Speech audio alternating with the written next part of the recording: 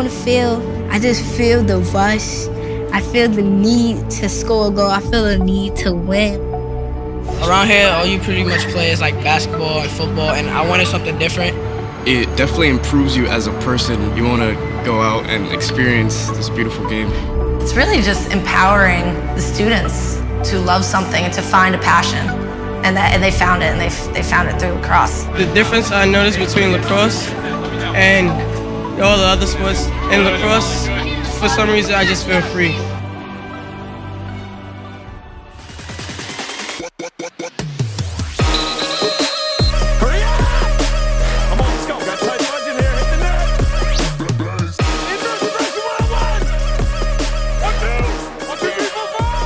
Welcome to the More Than a Club podcast with Marty Kuprian and Bill Leahy. Welcome back to the More Than a Club podcast, Season 3, Episode 11. I'm your host, Bill Leahy, joined on this show by Kate Henwood, stepping in for Coach Coop. Coach, good to have you back. Yeah, I'm excited. Thanks for having me again. You are stepping in left and right. You co-host the last show. You're back today. I can't get enough. More than a podcast, like I said last time. You get me so fired up. We're going to have fun. I'm very excited about today's guest, Mike Levin, the CEO of Harlem Lacrosse. His background as a player is most impressive, but even more so is his work with Harlem. Coach Mike, we're thrilled to have you. Thanks very much for having me. Thrilled to be here. Now, for a basic bio, we're going to turn to Coach Henwood here. Coach, all right, introduce us. Yeah, let's try to do some justice here to Coach Mike. So before joining Harlem Lacrosse, Mike co-founded City Lacrosse in LA with Doc O'Connor.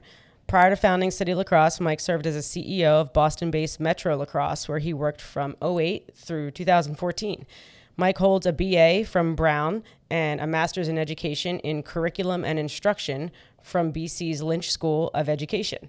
During Mike's successful playing career, he earned All-America honors twice at Brown and also won 2 MLL championships during his 7-year professional career. Mike played his youth and high school lacrosse in upstate New York and now resides in Los Angeles. All right, Coach Mike, what do we miss? I know you're a humble guy, but fill in a couple blanks, especially your youth. Well, it was great, like trip down memory lane. It's interesting to be still like have lacrosse be such a central focus of my career, but it's like I often forget that I feel very removed from playing lacrosse, and probably because I've had such a rich and fulfilling career post playing, and I'm very lucky to have done that. But I think I guess I can share that my formative years in lacrosse were really important to me, and I think about it a lot now when I think about where the sport's going and how I want to contribute to where it's going and what it can be for other people. But just, playing lacrosse at my town rec center, which Pittsford is a upper middle class community. It's an affluent community where there's lots of resources there. But I learned to play lacrosse at the rec center. That was subsidized by the taxpayers of New York. It was an affordable, very accessible option. And that became an amazing thing for me, and a very robust, comprehensive experience. I had amazing coaches. It was intimately linked to my education, to my academic experience. And it set me up to take the sport as far as I could possibly take it. I don't think I could have gotten more out of my experience as a lacrosse player than I did, given my natural abilities and interests and aptitude in it. And all of that was provided to me at a very low cost in a way that was very accessible. It wasn't, and so that I'm very grateful for that, and it definitely informs what I want Harlem Lacrosse to be. I believe that that's sort of I hope that we meaning the lacrosse community thinks about sort of stewarding the game forward in that way, because there's lots of forces at play now that are make that sometimes more challenging, and lots of great private operators like you all who provide amazing services. But, I think that we have to be thoughtful about when the game is growing geographically. Sometimes you see it in new geographies, like here in California, where you have sort of private operators that are really fueling the growth. It's not like there's an existing public infrastructure that is more accessible and broad-based. It's kind of like there's a great private operator in the space. And so that can have the effect of making the game not as accessible as it could be. So anyways, I'm grateful for my early days to have had the experience that I did. And I think it definitely informs my perspective on like what I think the game can be for a particular community. Any shout outs to past mentors, specific people who made a difference? Yeah, I was really lucky. My high school coaches were Paul Wilson and Scott Bryson, who were incredible coaches and a very unique experience that like they both worked at the rec department. So Coach Bryson was actually like, he was at my first practice that I ever went to as a second grader. And he coached me all the way through high school. He was the JV coach when I was the JV coach, and he assisted on the varsity team. So he was like probably at like every lacrosse practice I was at, or almost all of them. 90% of the lacrosse practices I was at from age 7 to 18. And that's just quite a unique thing. And he had a huge impact on me and gave a lot to me, and really pushed me in some really important ways and helped me think about what a coach could be. And Coach Wilson was the same way. He wasn't as involved in the youth program, so I didn't get to experience him as much until high school, but I spent a ton of time with him and definitely showed me, I think, like what a coach could be, and helped me think about that for the future, how important that role is in someone's life. And so I think about them often when I think about the work that I'm doing now. No, I know you don't want to talk about your background too much, so I respect your humility, but let's give it warp speed to Brown. You're at Brown University. You're a 3-time Ivy League goalie. Any memories looking back of your time at the university? Yeah, I mean, Brown is an amazing place to go to college. I feel very lucky to go there for lots of reasons. Just like academically and socially, just kind of like opened my eyes to a lot of things. But lacrosse-wise, really great experience. Like kind of some ups and downs in terms of wins and losses. I think some real like character building experiences. Definitely like trying to figure out how to be the leader that I wanted to be as we navigated those ups and downs, because I was a good player on the team and a sort of a prominent player and personality on the team. And we didn't always get the outcome that we wanted. We kind of like scratched the surface, I would say, of like how good we could be. But amazing relationships, amazing experiences.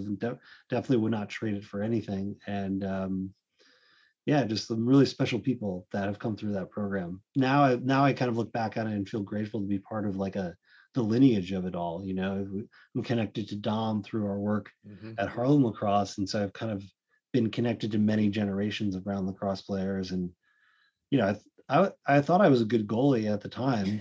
I was good. I was pretty good. It's like I was an All-American and stuff, but they kept just getting better goalies after I graduated. So I was like, I became kind of like less significant in the history of Brown lacrosse every year that I was out. They've had some really amazing goalies. It's kind of like a special club to be a part of. Yeah, amazing enough to then be a 7-year pro and win a couple world titles with which teams? Yeah, so the first was with Rochester, which was really cool experience, just being from that community. And the team was very special in 2008. Like I saw this Pro Lacrosse Hall of Fame thing come out the other day, and really cool to have a lot of people from that era in general that was playing against MLL, but Casey Powell and John Grant Jr. were on that team. And, like a big chunk of our team was from basically Syracuse to Toronto. So they were kind of like some of the people I knew growing up, which was cool to play pro lacrosse like that, where like we were all kind of like from the community basically. And it was an awesome team. So that was a very special group to be a part of. And then I won again in my last year playing with the Bayhawks, in which I was a backup. Chris Garrity was the goalie, who was awesome and had an amazing year. And I was, knew that it was kind of winding down for me, but it was great to sort of like have one more run at it, and just get to experience. Were they Coach Cottle years at the Bayhawks? It was, well, it's funny. John Tucker was the coach to start the year, and they let him go in the middle of the year. And then Brendan Kelly became the coach. Right. And that was right, I think, when Coach Cottle like started to get involved. So I was the backup goalie, so I was on the sideline, and I remember talking to him a bunch, like I want to say about halfway through the year, he started to show up on the sideline, and and was like, you know, I had a great experience with all three of them, honestly, with Brendan, with BK, and with Tucker, and with Cottle. And I was really super impressed with Dave Cottle. You know, I never met him before at that point, but just a really great lacrosse mind, like a really great X's and O's guy. So it was my last year of playing lacrosse. I was like 30 years old or something. I thought I kind of like knew it all, I guess, or I didn't think I knew it all, but I had been around the block a few times. And I was just like, wow, this is like, I was really learning a lot about the game from him, which I appreciated. Yeah, I was Loyola Greyhound, so he was my coach and best X and O lacrosse mind I'd ever been around. Yeah, he knows his stuff too. And I grew to really like, respect him as a leader and sort of like the way his relationship with players and stuff. I think he was, he's a very decorated coach for a reason. He's accomplished a lot. So I had a great impression of, even though I only got a short time with him. All right. So with your lacrosse bona fides in solid position here, we can now move on to your most impressive work. So Coach, you want to help take us into Harlem? Sure. Yeah. I guess my biggest question for you, Mike, is sort of while you were playing professionally, is that when your passion for getting involved in urban education was really founded? And did you get right into teaching? And were you doing that sort of simultaneously while you were playing professionally? Yeah. So when I graduated college, I was like, I don't really know what I wanted to do. I was just like, I felt like I had a little bit of kind of like unfinished. I wasn't really ready to let lacrosse go. So I'm like, if I can keep playing, I'm just going to do that and then figure what else out. My mom's a teacher, and I had kind of like worked coach camps and stuff in college. So I was sort of like, that felt comfortable to me to like go try and work with kids in some way. And I got a job teaching middle school right out of college. So that next year I was teaching middle school math and coaching lacrosse outside of Boston. And then I decided I coached college for 1 year at Holy Cross, and still kind of not really knowing what I wanted to do, but just sort of like meandering to things that were comfortable and interesting to me. So I was like, oh, look, yeah, I can coach. So that sounds good. And I had a great time doing it. And then that year that I was coaching, I kind of was like, okay, I want to be an educator. And so that's when I got, I would say, a little more focused. So I went back to school. That's why I went back to grad school. And I was like, okay, I'm going to get a degree. I want to work in Boston public schools. I want to work in like an urban high school and, try to advance educational equity. Essentially, like I just want to try to be part of the solution to a system that I thought was like giving a great education to as many kids in this country as possible. So that's when I started to have some focus. And when I graduated from BC, I signed up to be a volunteer at Metro, this organization, Metro Lacrosse, I heard about. So I go on their website and was like, okay, I'll volunteer. And they called me up and they're like, we have a job opening, which seemed like a great fit for me. So that's how that happened. I started working there November of 2007. So just like, a while ago now. just a short time ago. Now, that's an incredible story. It's so interesting to know sort of the roots of your passion for, introducing the sport into the urban neighborhoods, and just your vision for leading, groups of kids that, maybe were different than the ones that you were used to interacting with through your own childhood. So I guess what inspired you? You said your mom was a teacher. Was there, a certain influence in your life, or was this sort of always your calling? I think when I went to Brown, like where I grew up, it sort of was an amazing place to grow up. And but I came as I got older to sort of like understand that I had lived kind of a somewhat sheltered upbringing. I don't say that in a negative way at all. Like it was an amazing place to grow up. But I was kind of like, my head was spinning a little bit when I like graduated, kind of like, whoa, there's a lot to the world I don't know, Right. And so I started to think along those lines at that point. And then I read a book about these guys who started this charter school network called KIPP when I was like in college, I think. And it kind of got me thinking. I'm like, oh, wow, this is kind of interesting. There's some interesting things happening. There's some like really like exciting innovators in the space, like in education. That seems interesting to me. So that's probably when I started to think about it. but I really didn't know anything about like, I wasn't thinking about sports necessarily. Right. And now there's like a pretty like robust community in like what we call sports-based youth development. And that wasn't really the case at the time. There were some amazing people doing amazing work, but it was really only when I kind of like stumbled into Metro Lacrosse that I started to think that maybe I could like really like combine these things and like have a more heavy focus on sports. So as I researched all about you and Harlem, I was so impressed. But where I got a little bit lost was Metro, City Lacrosse leading to the door of Harlem. Could you walk me through that time frame and the mergers, and so that we can end up at the amazing institution of Harlem and work from there? Get me there, Coach. Yeah, it's confusing to me too. So confusing time in my life.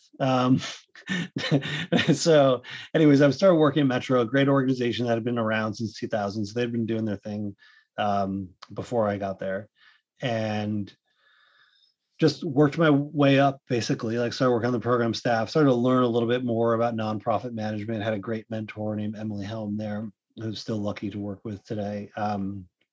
And who was the CEO at the time.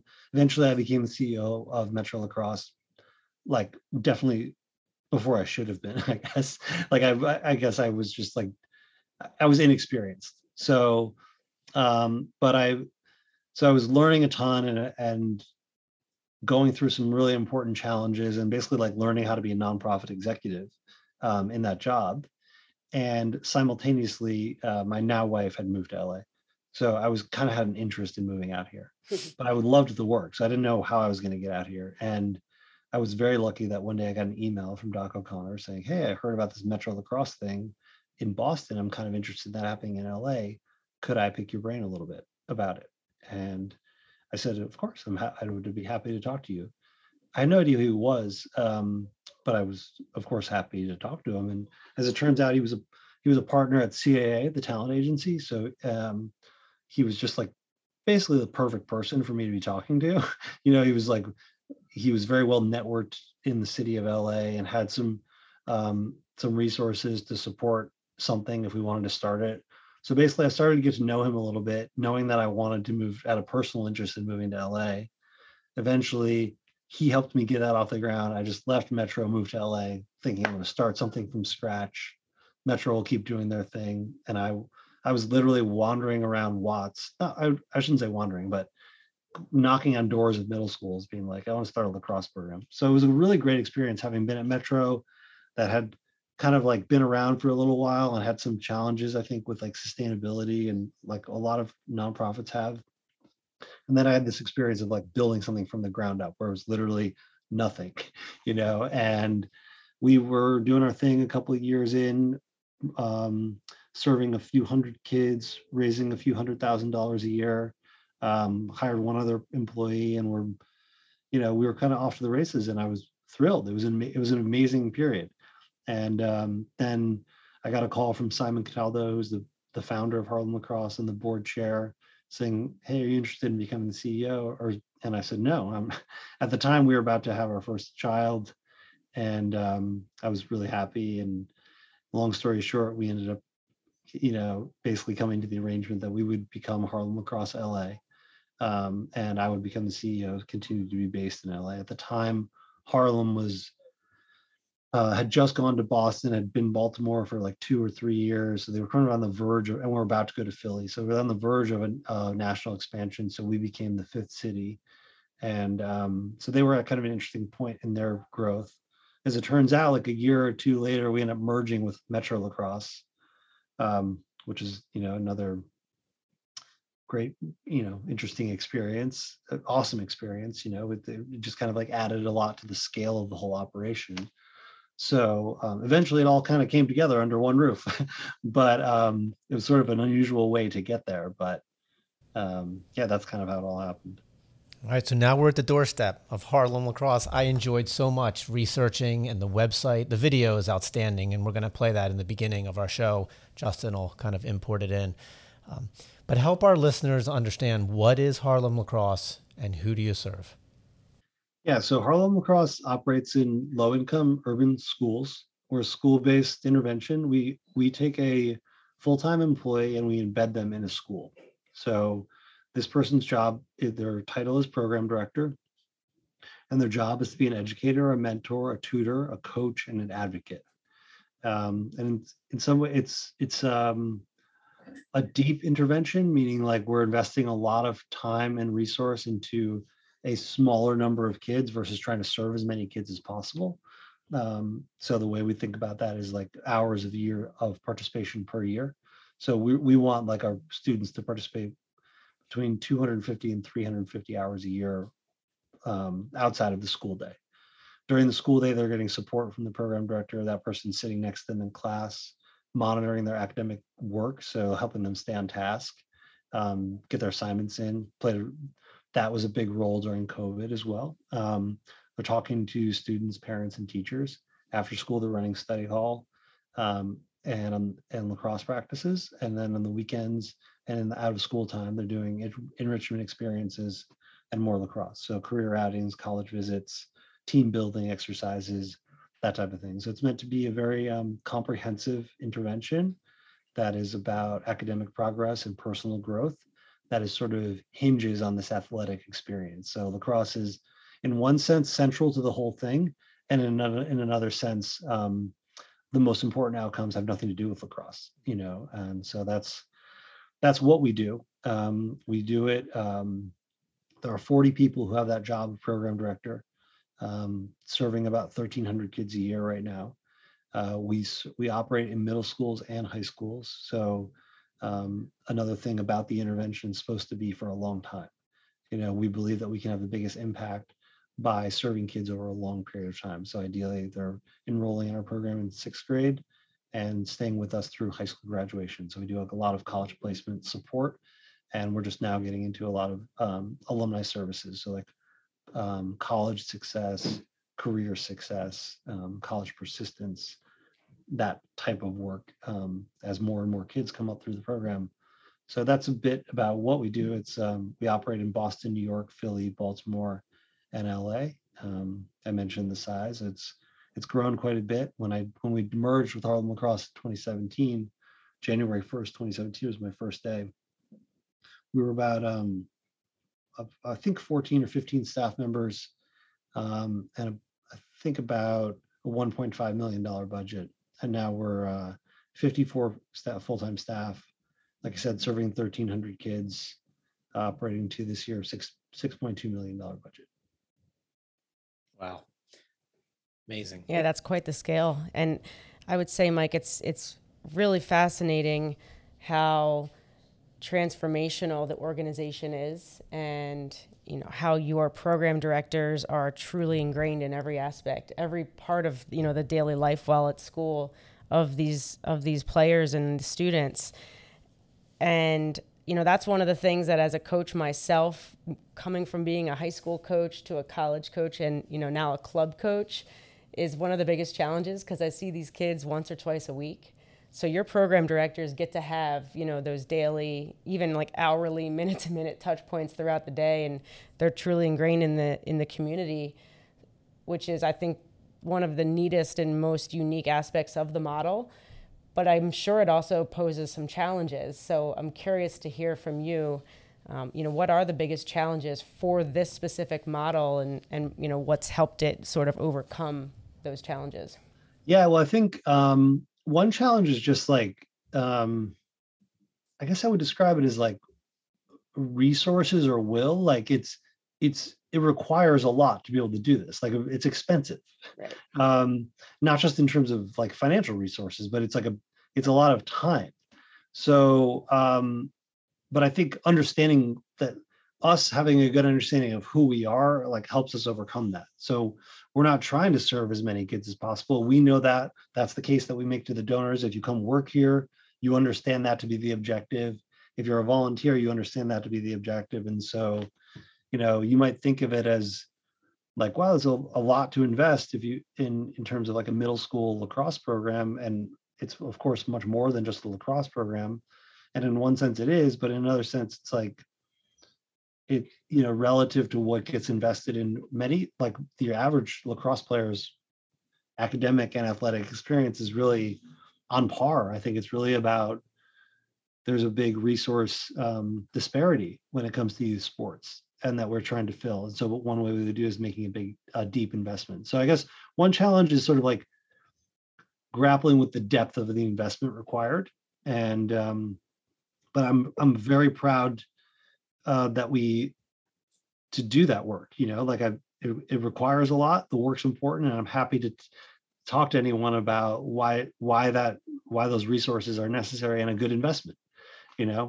So that's part of it. I think the partnership management is a real challenge. Like we operate within existing systems, school systems, within existing communities. There's all kinds of like variables at play and bureaucracies at play. And so being really good at this job requires a certain skill set that is pretty dynamic. Like you have to be able to build great relationships with kids, with families, with teachers in the building, navigate the school system, navigate the other teachers in the building, understand kind of like all the partners that we work with. So existing lacrosse communities or colleges and universities or corporate partners.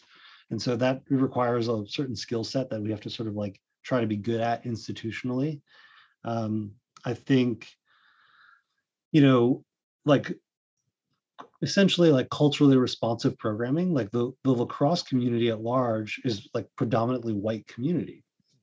We serve almost exclusively minority students. And so like for us to be really effective at our job, we have to really understand how kids experience race and racism in the world.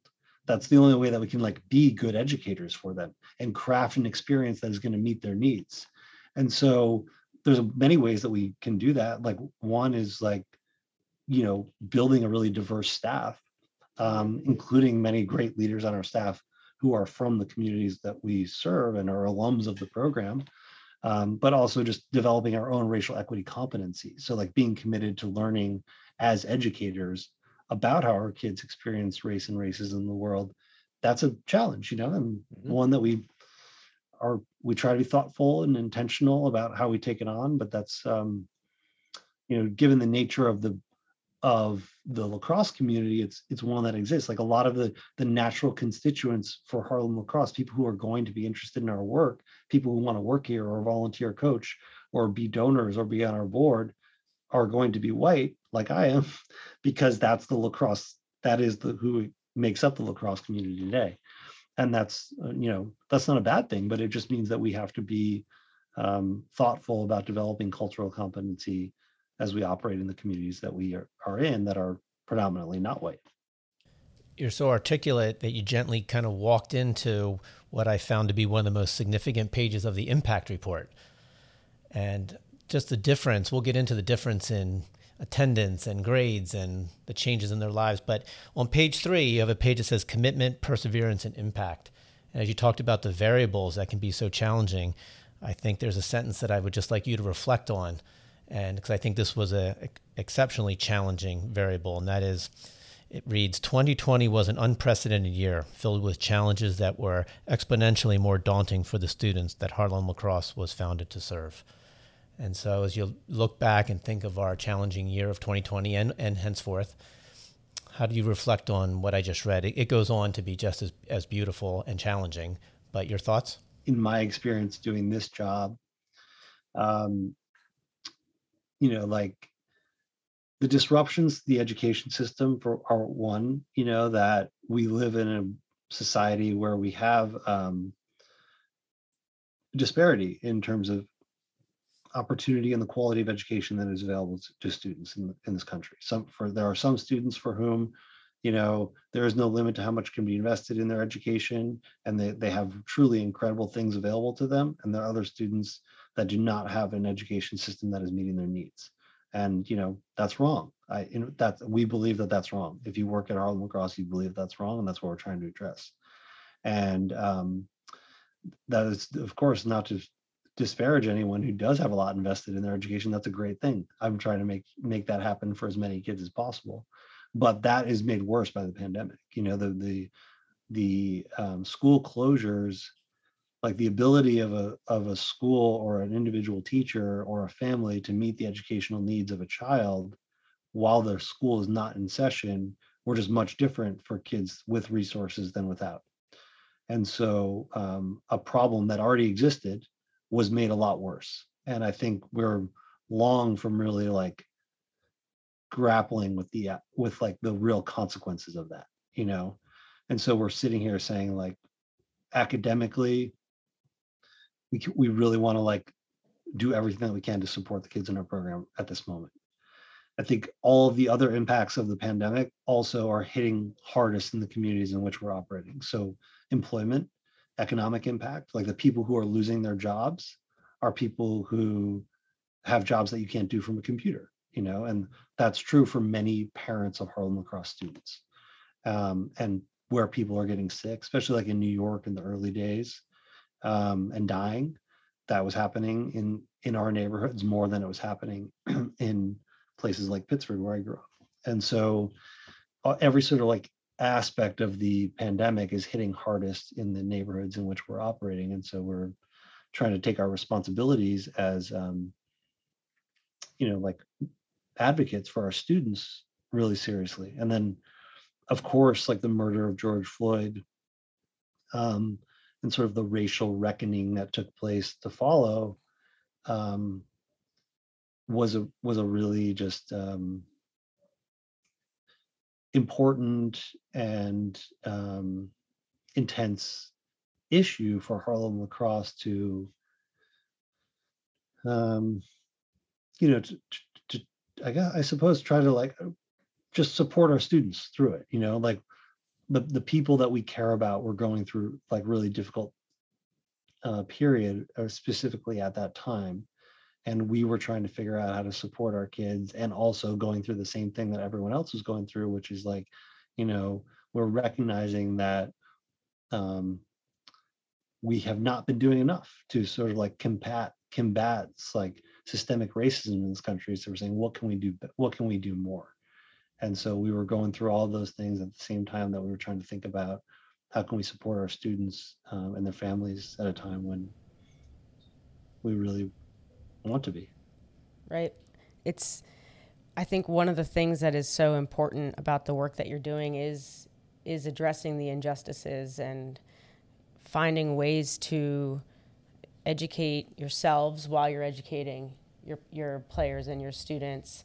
And, you know, obviously 2020 and beyond were very difficult years for all of us, and race continues to be a very important topic in our country today. And even within our own community, you know, there continues to be incidents left and right, unfortunately, that are occurring, but we're continuing to learn from. So, you know, how do your program directors, you know, the educators that are, you know, boots on the ground, you know, in the classroom, on the field with your student athletes every day, how do they attempt to address some of these issues in a delicate, but also, you know, in a realistic way where you're empowering them to have those conversations that are difficult to have? Yeah, I think first and foremost, they care deeply about the kids that they work with. You know, like your first responsibility is to love the kids in your program, and I think like you can mostly be guided to the right decision making from that, especially if you are skilled at relationship building and you're genuine. And you're a skilled communicator, you're good at building relationships with family, which are all things that you're supposed to be good at if you work at Harlem Lacrosse. That is kind of like the grounding place, you know, start there.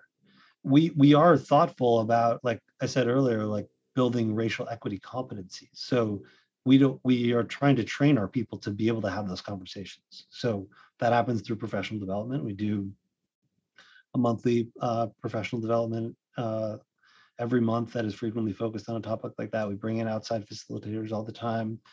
We've done a really like a pretty comprehensive professional development series called Bar We, Building Anti-Racist White Educators, which has facilitated a lot of impactful conversations. We learn from one another.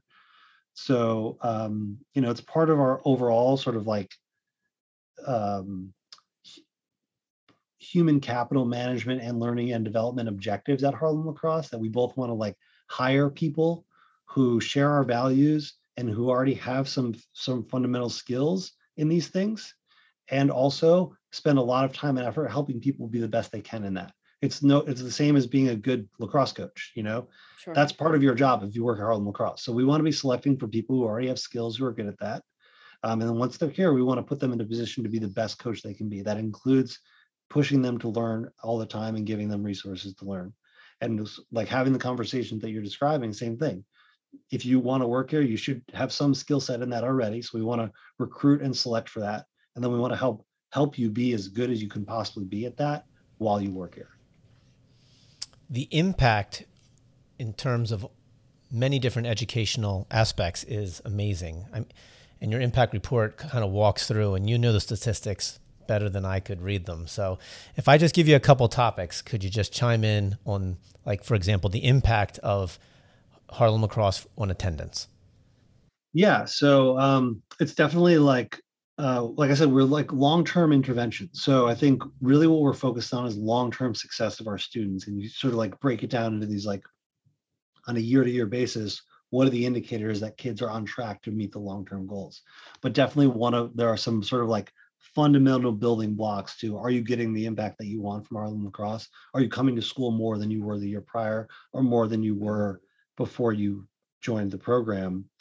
And that's an important thing for us. I think, especially when we want to be recruiting students who are most prone to sort of like academic decline or dropout.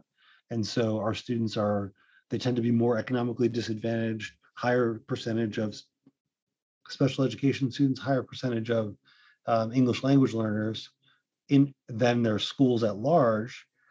The first thing is we want to help those kids come to school more. And lacrosse is one of the things that helps come, and the existence of the program director is one of those things. So hugely, hugely important during COVID as well, attending virtual school, which, like, there's crazy, crazy problems with attendance all over the place, but in the districts in which we're operating specifically. So that's one way that we can make an impact for sure. And and that carries over to academic performance, which is also amazing. I mean, just staggering numbers of the improvement in that area.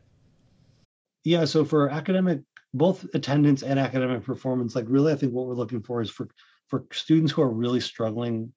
That's where we can make the biggest impact, like, off the ground. Sort of like, if you're a failing student at Harlem Lacrosse, we are generally getting you to increase your like overall GPA by like a 10 to 12 points in your first year in the program. So that, and just like if you're a student who's chronically absent, you're going to be coming to school for probably like it was a little bit tough with the COVID data, but like on average, like a week and a half more, like 10 more days of school if you are someone who previously is chronically absent. So those are really like impactful in terms of your learning outcomes. If you are a chronically absent student, you miss more than 10% of school in the year prior, and all of a sudden that's 18 days, 180-day school year. And the next year you come to school for 10 days more than you did previously. That's important instructional times. That will make a difference in your learning. And if you're a student who's failing, oftentimes that's a result of like, you're just like not managing your time or behaving in class or getting your work done. And like, if you can all of a sudden like get your arms around your academic work a little bit more, where now that's like a really important first step. So that's a big emphasis for us and a big way that we make impact kind of in your early trajectory at Harlem Lacrosse. So with the improvement in attendance, academic performance, it leads to personal growth, or the growth mindset. As a guidance counselor, I was like, yes, growth mindset. And that's really the next area of impact. Yeah, I guess in some ways I would say it's kind of like the first area where, my experience as a teacher, I was like, okay, when I was a student teacher, I taught an English language learning class, ninth grade world history, and there was, I think, like 12 or 14 languages represented in the classroom. I'm like, including some students who were like, had been in the country for less than a month. And I'm like, these kids have no idea what I'm talking about. How am I going to get them to learn about the Industrial Revolution? Which was a great exercise to go through if you're like learning how to be an educator, because it was like, okay, like what is happening in this child's brain when I say whatever I say? I really need to think about what that is, because I better be more thoughtful about how I deliver this instruction. But it's sort of like when I thought about some of the challenges that kids were having in my classroom, I was sort of like, this is a lot more fundamental than like, do they know the curriculum they should have learned last year. It's sort of like, do they have the mindset and orientation to be a successful student? We almost can't go anywhere unless we start there. It's probably like easiest to think about with math, since math just builds on itself naturally, where you're like, okay, like if you didn't learn what you're supposed to learn in algebra, geometry is very difficult. And then it kind of either gets exponentially worse or easier. But I think the first step is like, do you have kind of like the self-discipline and self-confidence to be a strong student? And that is where I think Harlem Lacrosse probably makes our biggest impact. Those are things that there's no class in school to teach you. And the lacrosse field is actually the perfect classroom to learn. So if you can learn that on the field, then that's like the building blocks to becoming a successful student. Which leads to future educational opportunities like boarding school and college and independent schools. Amazing. Yeah, so school placement and what we call personal pathing is a big part of what we do. And it's really about getting to know students and their families and saying, what are your goals? What are your strengths? What do you want to achieve? And let's set forth a path for you to reach those goals. And let's figure out how Harlem Lacrosse can support you along the way. So for many students, that's independent school. We have about 80 kids a year at any given time. So our application classes are typically around 20 kids, a few PGs as well. We now have high school programs in all of our cities. We're right on the verge of having a high school program for every kid. So if you want to go to a high school in your neighborhood, you can continue to have a Harlem Lacrosse program director in your life. And then once you get to post-secondary success, when you're thinking about what comes after high school, that's where those personal pathing meetings are happening as well. We're saying, okay, what do you want to achieve? How can we help you get there?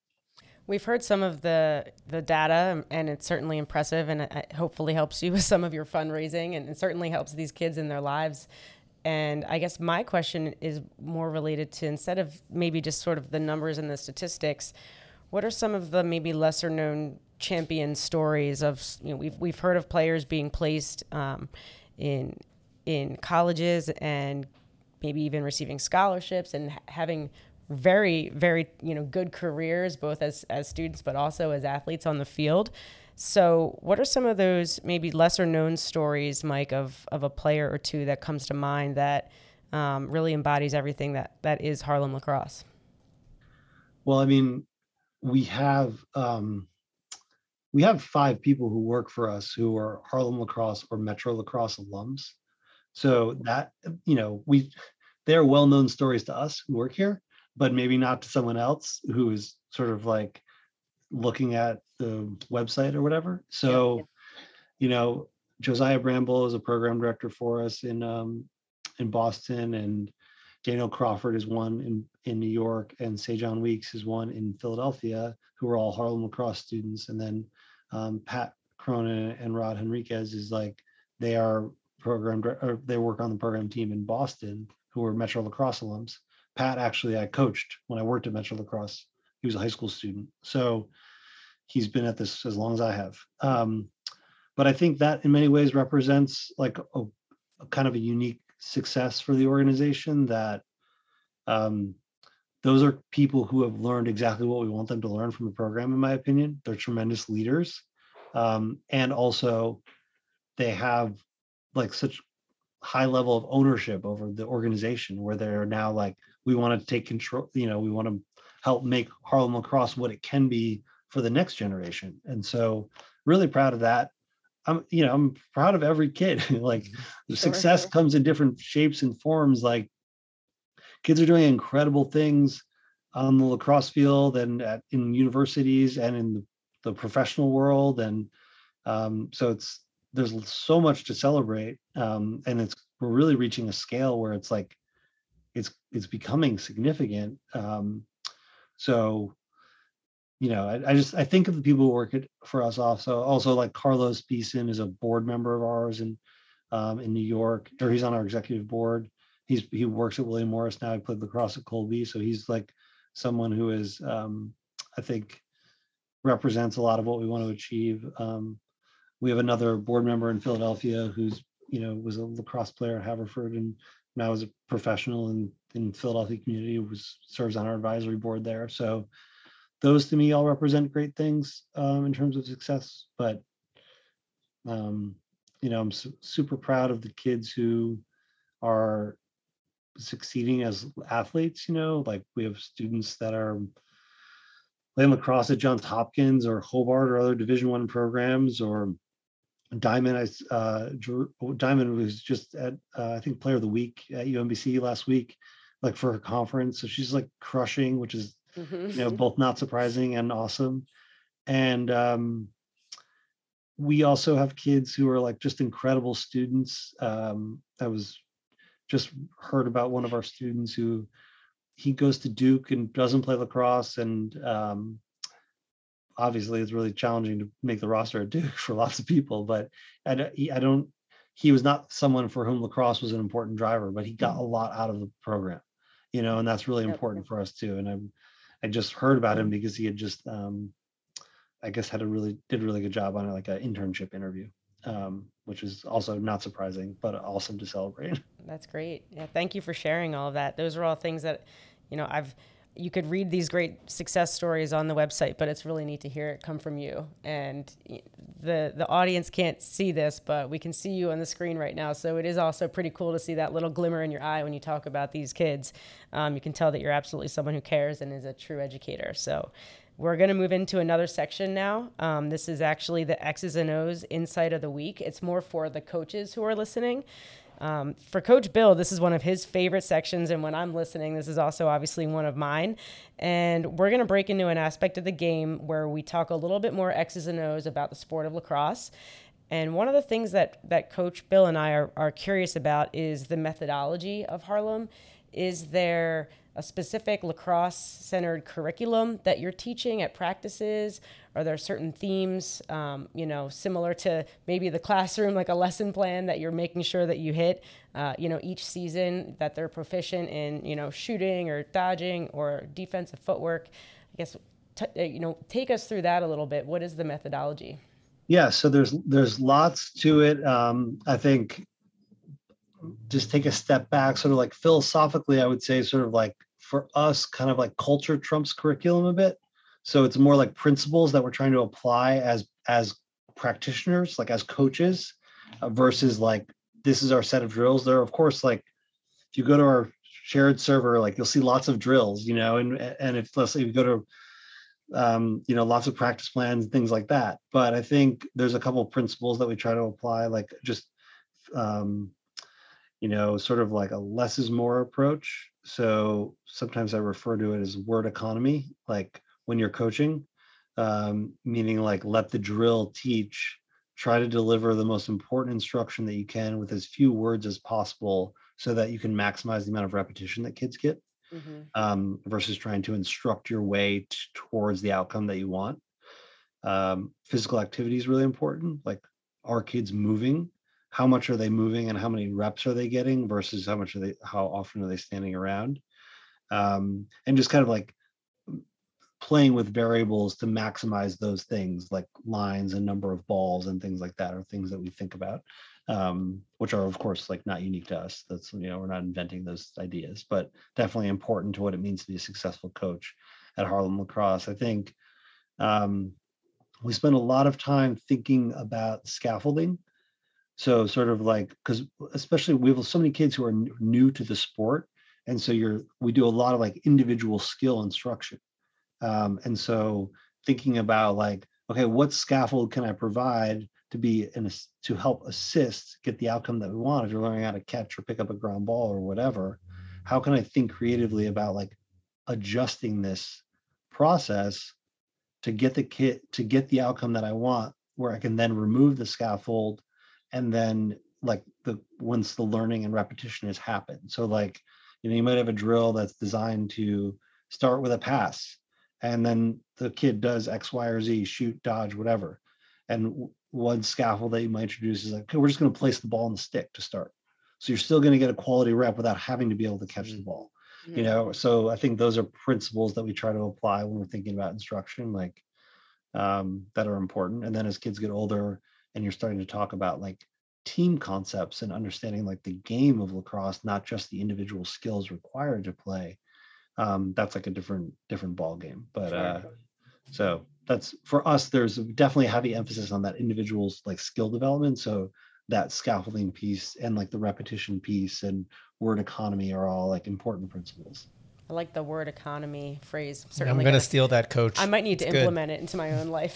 That from someone else. I took that from a book about teaching. So Doug Lemov, great educator of educators, highly recommend. So he actually visited us for a staff training a couple of years ago, but he wrote a book called Teach Like a Champion, which was great, is a great book. And that's where I got that. So I don't want to claim, I don't want anyone to be giving me credit for his good idea.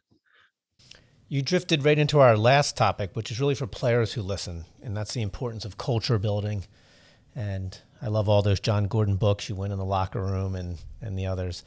Can you think of some core principles to share that represent Harlem Lacrosse when it comes to culture building? Yeah, I think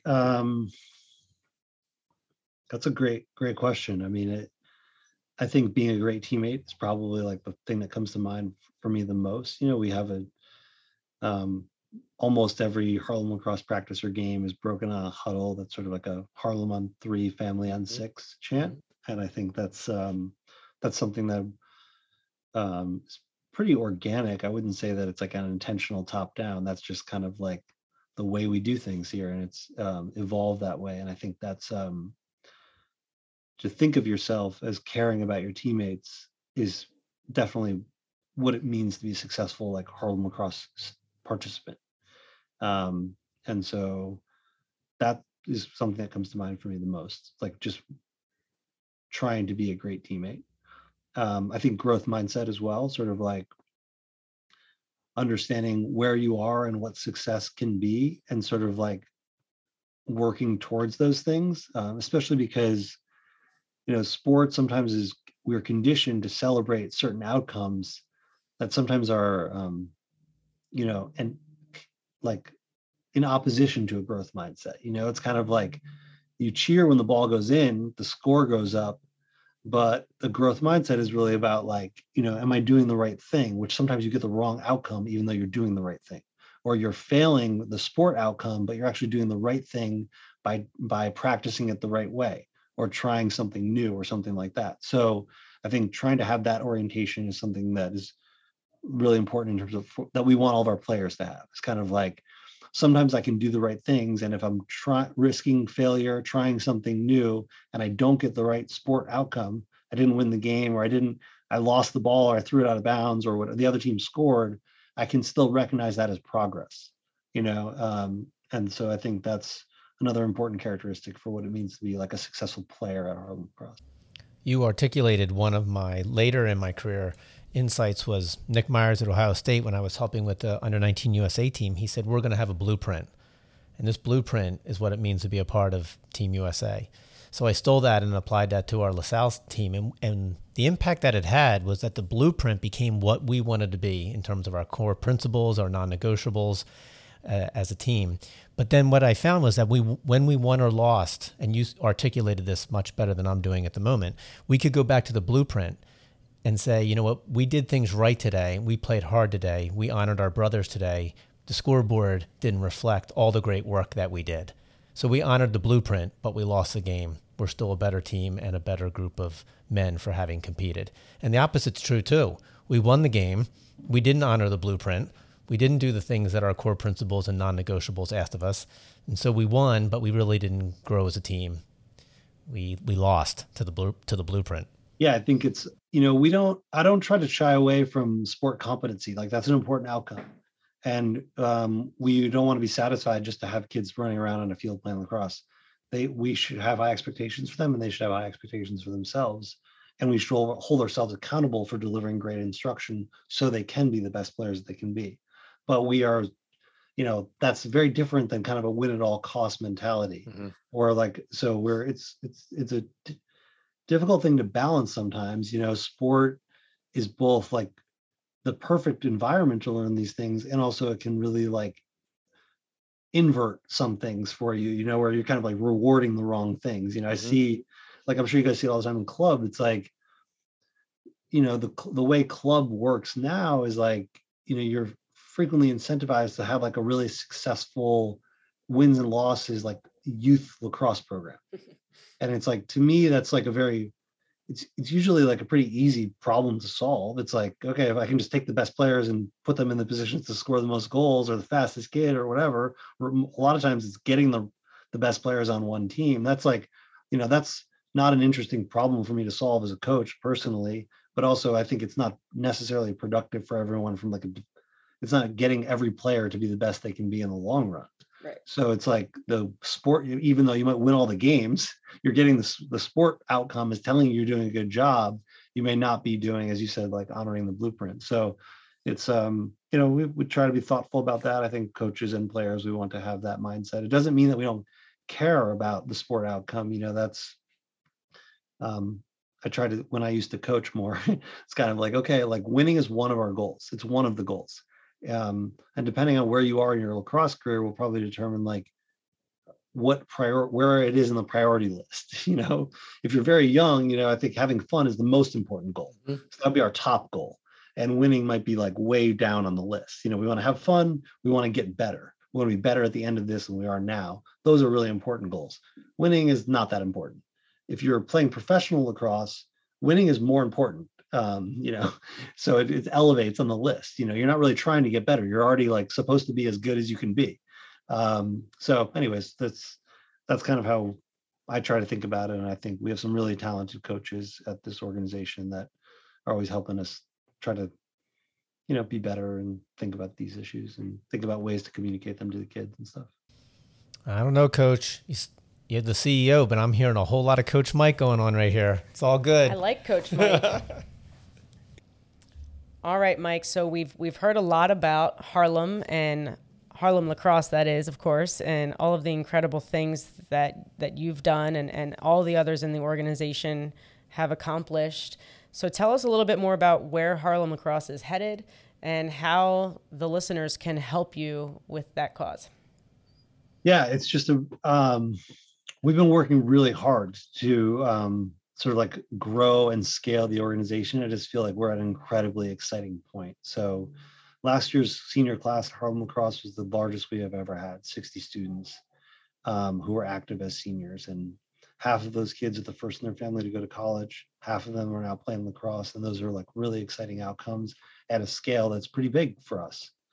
Except the pipeline is so much more robust based on our growth over the last couple of years. So we have 350 eighth graders who are active participants. And so what is possible for us in the next few years is just really, really exciting. And like, that's what I'm focused on, is kind of like, how can we build an organization that retains as many of those eighth graders as possible through 12th grade so they get the most that they possibly can out of Harlem Lacrosse, which is an important challenge. It's not just going to happen. We have to be great programmatically. We have to raise more money. We have to have more resources to scale some of the services that we're delivering for kids. We have to figure out lots of new challenges just organizationally.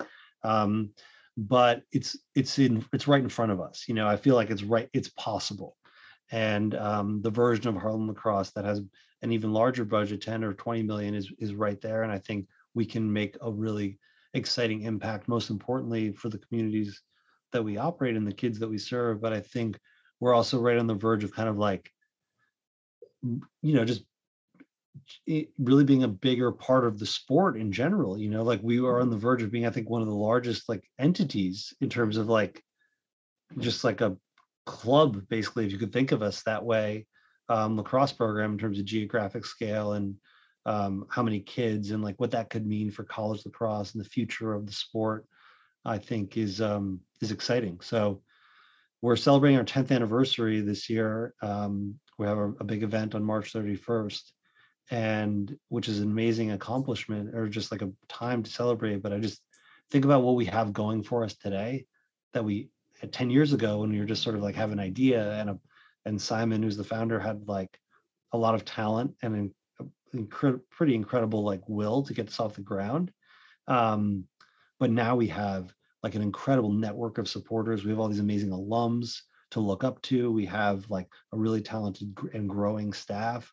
That feels to me like we're right on the verge of really scaling what we're doing. So that is exciting to me, It's very exciting. It's exciting for us just to have witnessed what Harlem Lacrosse has become over the years, just kind of watching from the periphery. It's really neat to hear that you have 350 eighth graders and that it's just continuing to grow. And the amount of lives that you're impacting is really staggering. So congratulations. And I'll be excited to maybe get that invitation for the March 31st celebration. Yeah. Buy your tickets now, because it's gonna, I'm looking at the guest list on my other screen right now, and we've had a lot of great supporters that are helping out. It's really been going. It's been awesome to see the response, but it means that we are going to be tight on space. So. I better hurry up. Virtually. Yeah. I saw there's a virtual option. There is a virtual option, unlimited space in the virtual event. All right. Well, let's bring this home, Coach, with my favorite segment, the rapid fire next homework. Let's go! So I'm going to ask you if you have homework for a couple of different groups, and you'll give it to us quickly. And then I'll ask you what you're reading or listening to these days. You ready to play? Yep. All right, here we go. What homework do you have for a parent who's listening? It's funny. I'm kind of a new parent. I have a 4-year-old and a 1-year-old. So I've been thinking about this more these days. But I think just talking to your kids about what brings them joy in the sport is an important thing to me, because people often talk to me about, it seems like we get so fixated on the outcomes in lacrosse, like, okay, well, college and, championships and whatever. And sometimes we lose sight of what makes us happy about playing. And as I think about the parent that I want to be, I'm like, that's how I want to support my kids. Then I want them to be able to experience joy through the sport. And I think if you're thinking about that, it can really guide you to being, I think, the right kind of sport parent. So that's talk to your kids about what makes them happy when they play. Homework for a coach who's listening? I think, I like every coach to think about what they want the sport to be, and think about their sort of take a minute just to think about your sort of broader responsibility. As coaches, it's we can get sort of fixated in the immediate. There's lots to get done. There's lots to teach our kids. Everyone has different needs on our team. We're trying to win a championship. We're trying to learn these skills. We're trying to develop kids. But I think it's incumbent upon all coaches to think about, sorry about that. It's incumbent upon all coaches to think about what is the lacrosse community that we want to create, because the coaches hold a very unique role in that. You're communicating to both your kids and your parents what your value system is, and that will shape what the sport becomes. And so to think about that a little bit. And so that's what I would ask coaches to do. And homework for a player who's listening? I think just to spend some time thinking about what it means to be a great teammate. And, there's a lot, if you're a young kid, you should mostly be focused on having fun and enjoying lacrosse and these things. But I think it was helpful to me. I referenced my high school coaches, but they used to ask us to think about, there's going to be a day when you can't play lacrosse anymore, and it was often play every play like it's your last, because someday it will be your last play. But I have kind of a different take on that. It's sort of when you can't play anymore, what will your teammates say about the type of teammate that you are? If you take a second to sort of ponder that question, I think it can help you be a great teammate today and, in the future. So that's something I hope for all players. You've got lots of other great people come on these shows who can give better advice about how to be better players, technical advice and stuff like that. So I'm not the best for that stuff. Yeah, but you were the best for deep and reflective homeworks. I'm going to have to ponder that on the way home. They were all excellent. I don't know if that's a different take on these questions. Usually someone's probably do this drill or hit the wall. And I'm, people should do those things too. Believe me, I believe that, but I just you probably have better people to talk to me about. That was great. My mind is a little blown, but I'm excited to reflect on that too. So wrap it up. What are you reading or listening to these days? I have a great friend. I referenced earlier, kind of this industry of sports-based youth development, Megan Bartlett, who runs a organization called the Center for Healing and Justice Through Sport. And they have a podcast and a blog, and I just am always listening to whatever she's doing. She does a lot of like really interesting. Her partner Bruce Duncan is a PhD neuroscientist, so she really like comes at this through the lens of like brain development in children and how we can be great coaches, especially to children who have experienced trauma in their lives and how that's impacted their brain. So she's just like a really brilliant person, and I try to learn as much as I can from her. So that's what I'm reading and listening to these days. Thank you for sharing that. And also thank you for your time and for your thoughtful conversation with us here on the show today. It's so fun to learn more about you and to certainly learn more about Harlem Lacrosse. And we at Next Year are obviously so proud just to be connected to you and some of the amazing work that you and so many others around you are doing. Yeah, thank you. And thank you for all the support. Next has been a great partner to Harlem Lacrosse in Philadelphia. And I think it's a burgeoning partnership. I think we're only kind of like I see it really growing in the future, and that's from the staff leadership and from players and parents. So really excited to see where that goes, and grateful that you had me on. Absolutely. We're excited to see that through as well. And now that's a wrap for episode 11 of season 3 from our new offices here in Conshohocken, Pennsylvania. For our producer, Justin, co-host Bill Leahy, and of course our guest, Mike Levin from Harlem Lacrosse. This is Coach Henwood, in for Coach Coop, and we're signing off from Next headquarters. Thank you for listening. All right, Coach, that's a wrap. Thank you so much. Really grateful. Honest. You were excellent. Oh, thank you. Thank you. That was really fun.